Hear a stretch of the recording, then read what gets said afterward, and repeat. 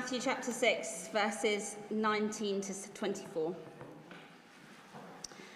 Do not store up for yourselves treasures on earth, where moth and rust destroy, and where thieves break in and steal.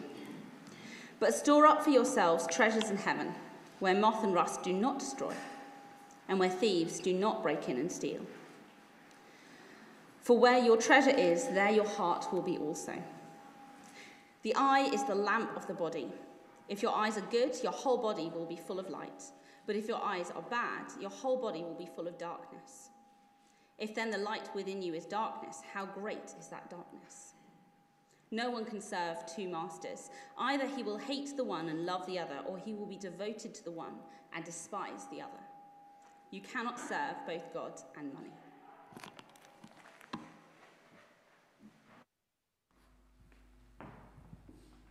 Thank you, Letty. Let's pray.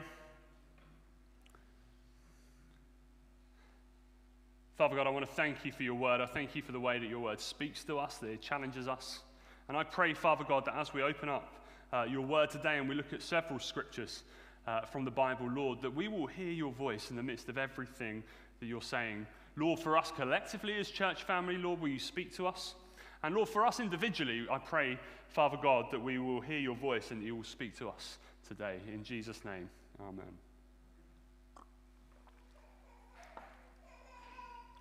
Well, I hope that you have been blessed so far from this sermon series that we have started together a few weeks ago, looking really at what it means for us to be church as family and to walk this journey of family together, looking at some of the practical things that entails. I hope that you've engaged with us as we've opened this up on a Sunday morning and you've got into it in your life groups as well. And I hope that what it has done for you is it has encouraged you to find your place once again in the family of God here at Hope Baptist Church. It's been such a tumultuous couple of years, hasn't it? It's almost felt like for the church being scattered, that family has almost got lost in the midst of it. We've tried, haven't we? We've kept connected through things like Zoom and Facebook Lives and all of these sort of things, but nevertheless, it's not quite been the same. And the goal for looking at this together over these next couple of months is really to bring back that sense of family, that sense of community together. And didn't Zoe do a great job last week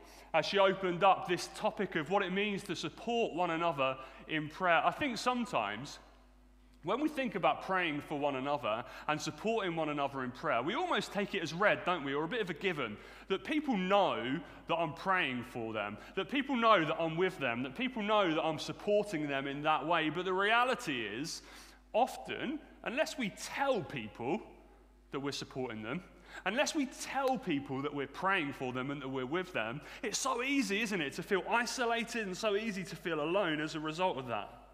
And as we continue this journey together today, looking at what it means to be church as family, I want to get even more practical today than where we've been in the past few weeks. And I want to look together today at what it means to be a generous family. Jesus calls you and he calls me to a life of generosity. You are blessed to be a blessing. God has called us to be generous in every single walk of our life, with our time, with our talents, with our money, with our possessions.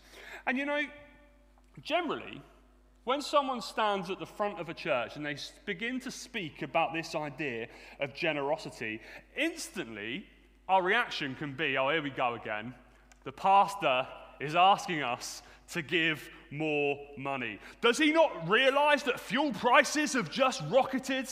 Does he not realize that my job is really unsteady and uncertain at the moment? Does he not realize they're about to put the taxes up as well? And here he is asking for more money. And maybe when you think about generosity, and in particular think about people preaching on generosity, you instantly think of the televangelist who stands on your telly on God TV or whatever it is, and he sort of says, well, if you give, then God's going to bless you abundantly, over and above anything that you could ever imagine. All of your wildest dreams will come true. You'll get that jet plane that you've been waiting for all your life. There is no doubt, is there, that there have been some charlatans that when you talk about finances, when you talk about giving, when you talk about generosity, who exploits the message of Scripture for their personal gain. But just because there's been some bad teaching on this stuff doesn't mean that the Bible is silent on it. In fact, Jesus spoke about finance more than he spoke about heaven and hell. In fact, 25% of Jesus' teaching in Scripture involves money and finance. Why is Jesus so bothered about this stuff?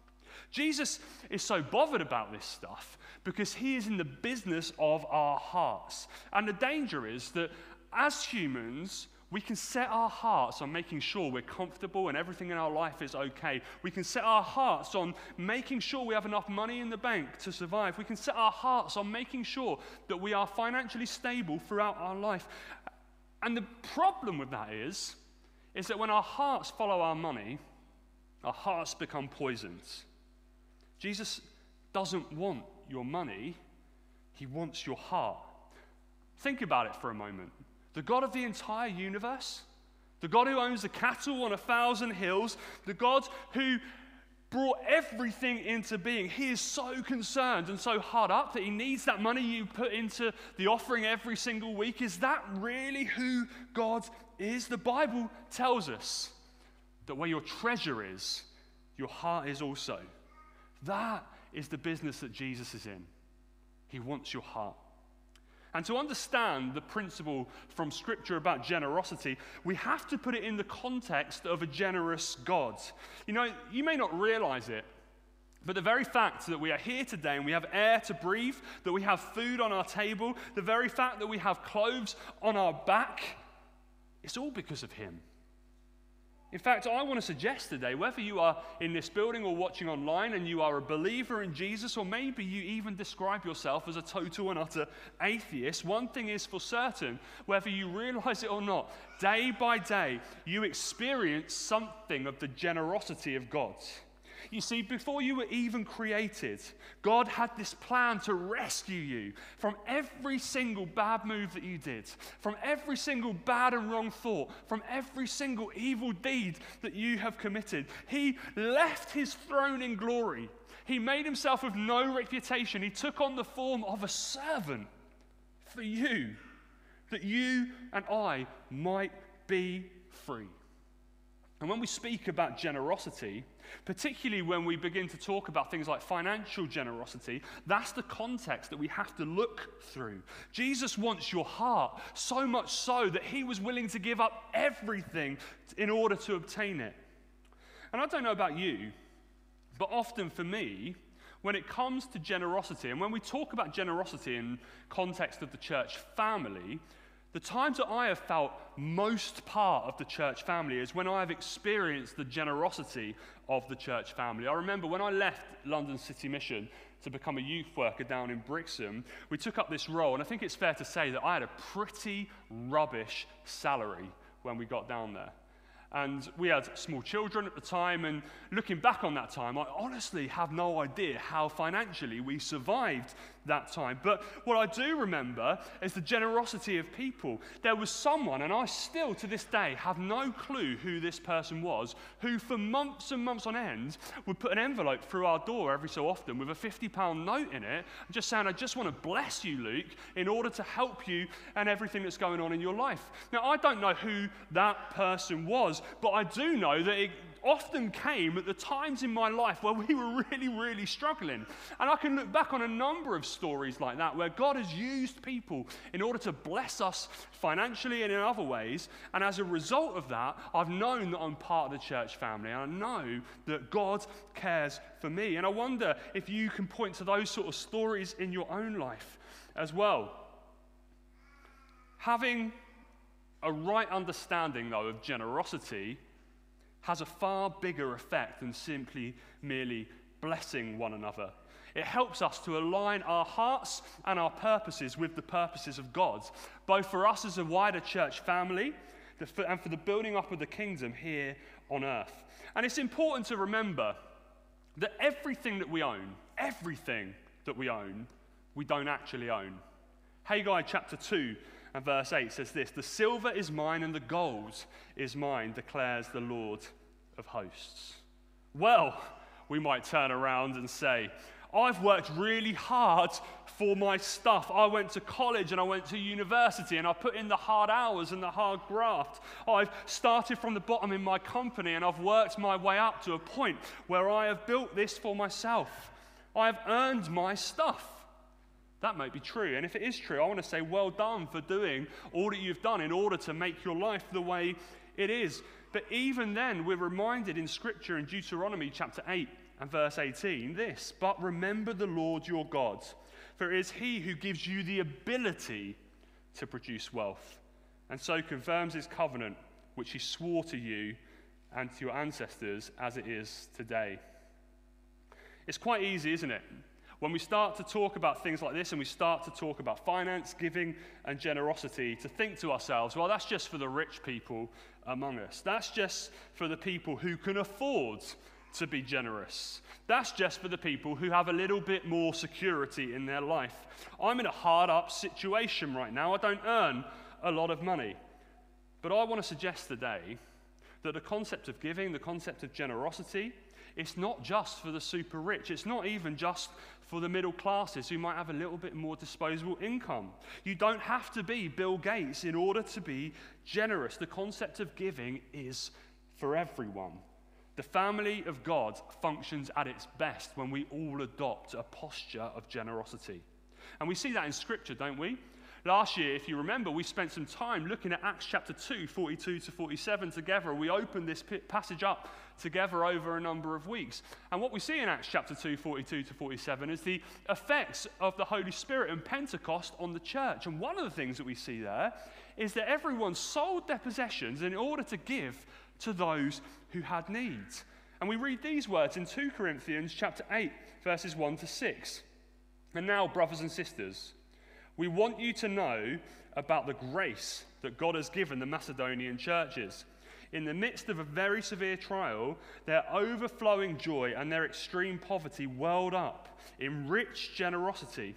For I testify, they gave as much as they were able, and even beyond their ability, entirely on their own. They urgently pleaded for us for the privilege of sharing in the Lord's service to the Lord's people. What an amazing verse that is. They urgently pleaded, please let us give, let us be generous. And they exceeded our expectations. They gave themselves first of all to the Lord, and then by the will of God to us. So we urge Titus, just as he had earlier made a beginning, to bring also to completion this act of grace on your part. But since you excel in everything, in faith, in speech, in knowledge, in complete earnestness, and in the love that we have kindled in you, see that you also excel in the grace of giving. And this morning, I want to suggest 10 reasons why, as Christians, we should be the most generous people on earth, and why the family of God functions best when we are a generous people. Be honest, I wonder how many of you groaned a little bit inside when I said this is a 10-point sermon today. Honestly, they're going to be short. You're going to have to keep up with me, but it's important to understand and get this concept of what God, I believe, is saying to us as the church. Number one, giving obeys God's commands. The Old Testament is full of instructions about how we should give, how much we should give, what we should give, and how we should do it. When we look at the New Testament, there's less in the New Testament about this concept of giving, but nevertheless, it is there throughout the Scriptures in the New Testament too. And we'll explore a few of those in a bit. But sometimes Christians have used a kind of lack of New Testament giving verses in order to say, well, you know, giving and all of that, that's an Old Testament principle. We don't have to worry about that now because we're no longer under the law, but we're under grace. And that is completely true. We are totally and utterly under grace. And as a result, no one from this church will ever pressure you into knowing or asking you how much you give or putting pressure on you to give. We are under grace. But we were talking about this in our partners course last week a little bit. Jesus didn't come to abolish the law, but he came to fulfill the law. And when Jesus fulfills the law, what he does is he actually upgrades the law. Let me give you some examples. Jesus said, you have heard it said in your hearts, do not murder. But I am telling you, if anyone looks at someone with evil intent and murderous thoughts, you have committed murder in your hearts. Jesus upgrades the law. You've heard it said, do not commit adultery. But I'm telling you, if you look at another person with lustful intent, you've committed adultery in your heart. He doesn't just fulfill the law, he upgrades it. Jesus came and he gave everything for us. If that's the case, what else can we give to him but everything that we can back? Number 2, giving submits to Christ's lordship. Every act of obedience that we do in our lives recognizes that there is a higher authority in our lives. And there are some areas, I guess, in our lives, if we're being truly honest, that we find it quite easy to obey God about, don't we? I am hoping that there is no one who is sitting in this room right now or watching online who is sitting here thinking, right, this afternoon I'm going to go out and I'm going to commit murder. Because the reality is, we know that's not a good idea and a good thing to do. We find it easy to obey these things that we see in Scripture.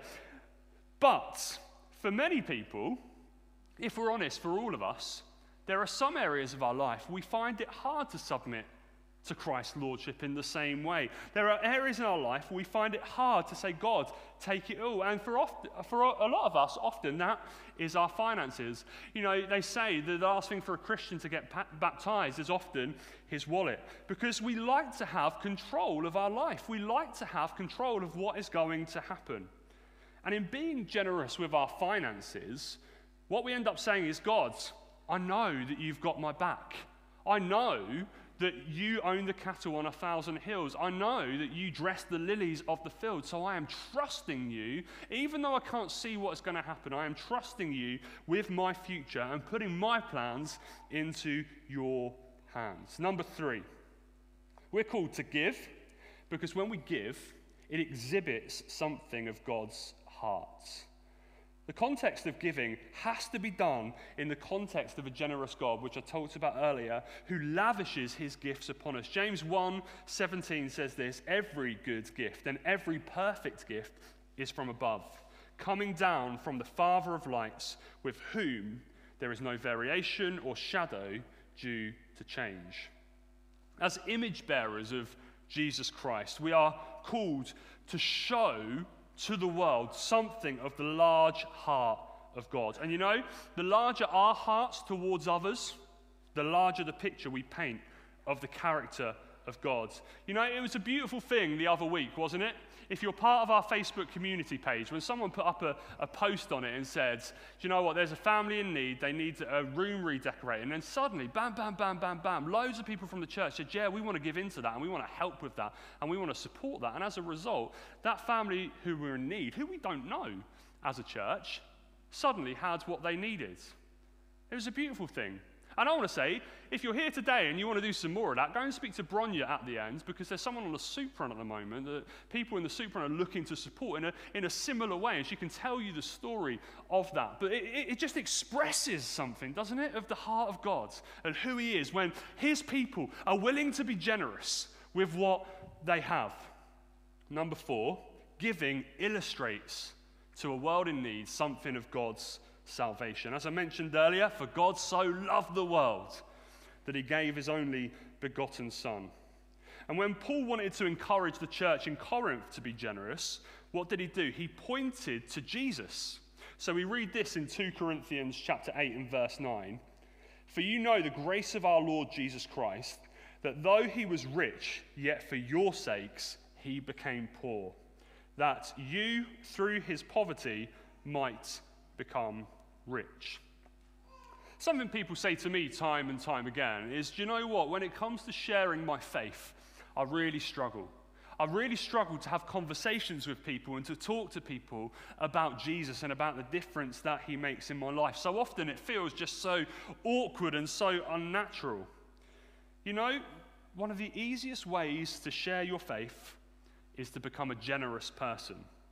Because when we become generous, it speaks of the nature of God to a world who often is just concerned about looking after number one. It speaks to a world of saying, do you know what? I want to make sure you're okay because I believe in a God who gave everything for you. When we give sacrificially, sometimes when we give even painfully, in a small way, we preach the gospel message. In a small way, we point people to a God who cares for them. And then it leads to natural conversations with those around us. We don't have to be awkward. It doesn't have to be forced. But by the way that we act and the way that we love and the way that we're generous with what God has given us, ultimately, it speaks of him. Number 5, giving trusts God's provision. You know, when it comes to finances and it comes to generosity, often the thing which is the biggest deterrent for us is fear, isn't it? What if I give and then I don't have enough? What if I give to God and suddenly I am going to find myself in need? Giving sacrificially and often uncomfortably means that we express our faith in God, who says this: do not worry about your life, what you will eat and what you will drink, or about your body, what you will wear. Is not life more than food, and the body more than clothes? Look at the birds in the air. They do not sow or reap or gather into barns, and yet your heavenly Father feeds them. And are you not much more valuable than they? Who of you, by worrying, has added a single hour to his lifespan? When we become generous, do you know what? We increase our capacity to see a miracle in our lives. When we're willing to be generous with what God has given us, we open ourselves up to God doing the miraculous, not just in other people's lives, but in our life too. I wonder if you have known that for yourself, where you have given sacrificially and uncomfortably, and then you've seen God move. Because it's in that act of giving, what we say is, God, I am not going to trust in my own provision, but I'm trusting in the fact that you will provide for me. Number 6, giving widens God's smile. 2 Corinthians 9, verse 6 and 7 says this: the point is this: whoever sows sparingly will also reap sparingly, and whoever sows bountifully will also reap bountifully. Each one must give as he has decided in his heart, not reluctantly or under compulsion, for God loves a cheerful giver. You know, it delights the heart of God when his people open their hearts and open their hands in order to give, to see the advancement of the gospel.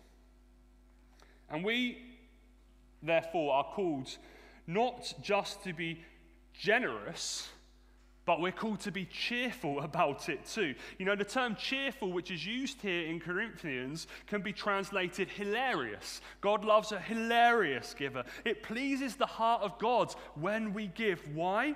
Because giving cheerfully, it shows that we really get it. It shows that we're not just doing it out of compulsion. It shows that we understand the bigger picture and the bigger mission that God has called us to, that we have a part to play as the family of God for the advancement of his kingdom. And that brings me on to number 7. Giving advances his kingdom here on earth.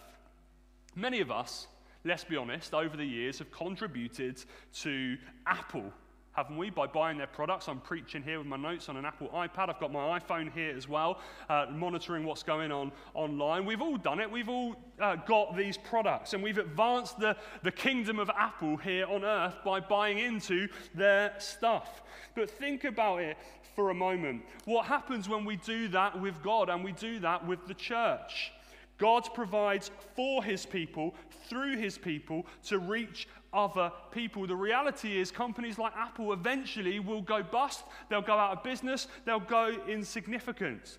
But when we invest eternally into the things of God, we invest eternally into the things of God. By your generosity and your willingness to give, ultimately that investment can lead to eternal consequences. People coming to know Jesus for themselves. Missionaries being sent all over the world. Missionaries being supported here in this country through things like Home Mission and things like that as well.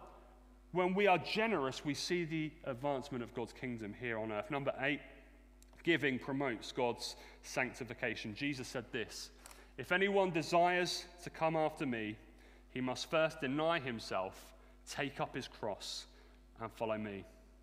And by giving in a financial sense, especially when it pains us, what it does is it makes this statement that God, not my will be done, but your will be done on earth as it is in heaven. I choose, Lord God, this day to lay aside my own wants and my own desires for your glory. And as a result, what it does is it breaks the back of that sinful hold that things like money and finances and stuff can have over us. It breaks the back of that mentality which says at its core, it's all about me.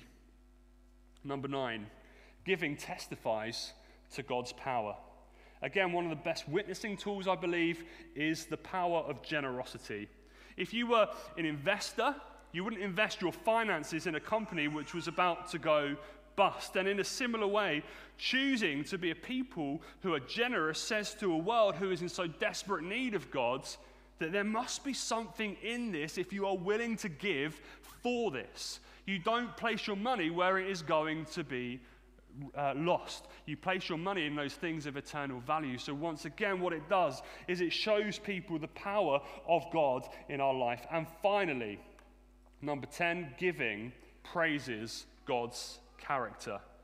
Giving in the right spirit and with the right attitude is an act of worship.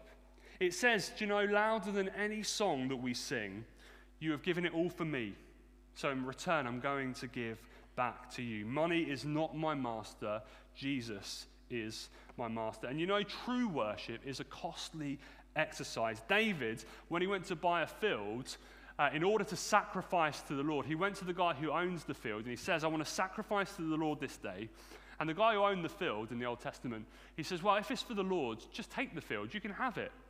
And David's response, I will not sacrifice to the Lord that which cost me nothing. True worship to God is more than about any song that we sing on a Sunday morning. It's about stepping out and stepping up and living the life that Jesus calls us to live. So what is my point this morning? Well, coming back to 2 Corinthians chapter 9 and verse 7, we read this: each one must give as he has decided in his heart, not reluctantly or under compulsion, for God loves a cheerful giver. The point of this morning is not to press you into giving more. Your giving is between you and God. And God may well challenge you off the back of this morning to maybe be more generous with your finances, to start tithing or to restart tithing if you have stopped in recent weeks or months. But no one from this church will ever badger you into doing that. That is between you and God. The point of the message this morning is simply this: as the people of God, as the family of God together, we all have a part to play for the building up and the blessing of the kingdom. So the challenge is this: what is your next step on this journey of generosity?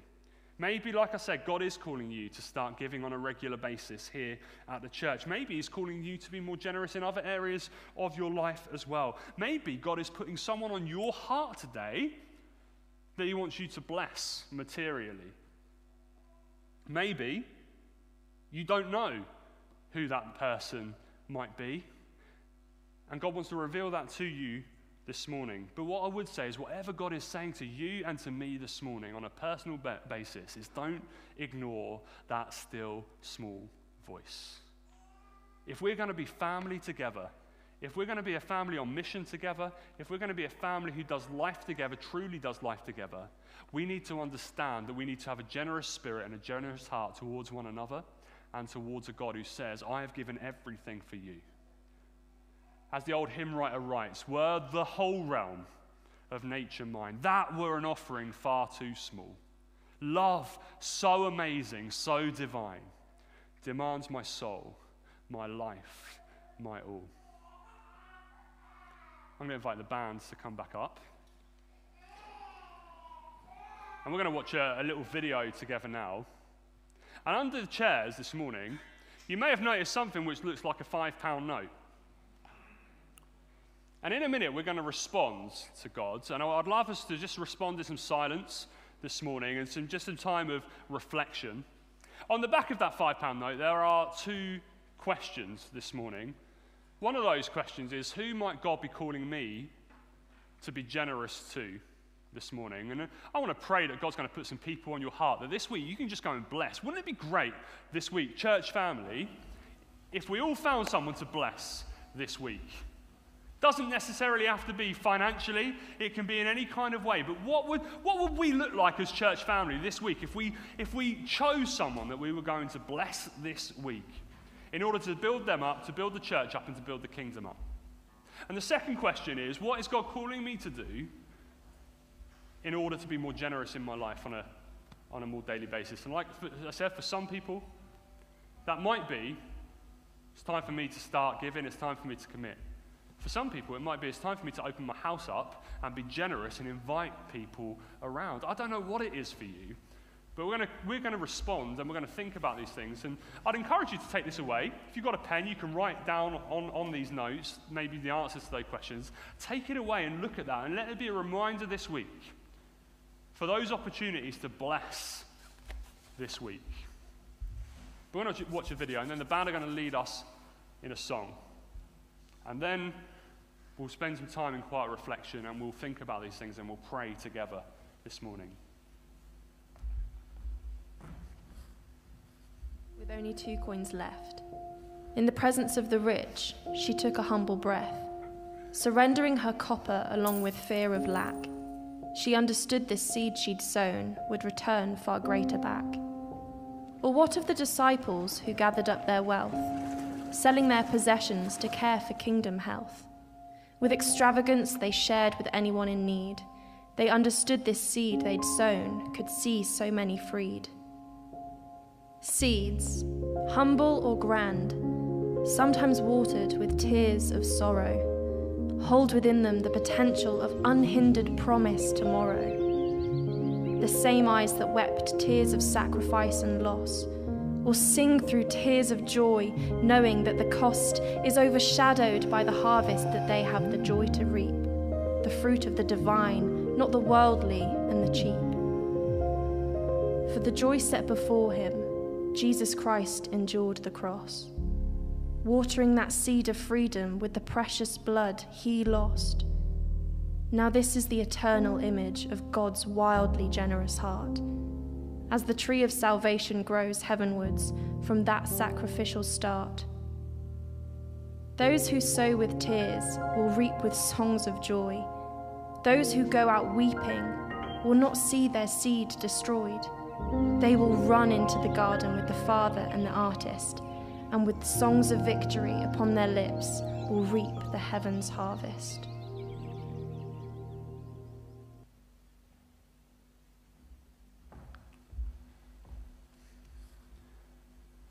One of the things which keeps us from being a generous people is the fear of lack.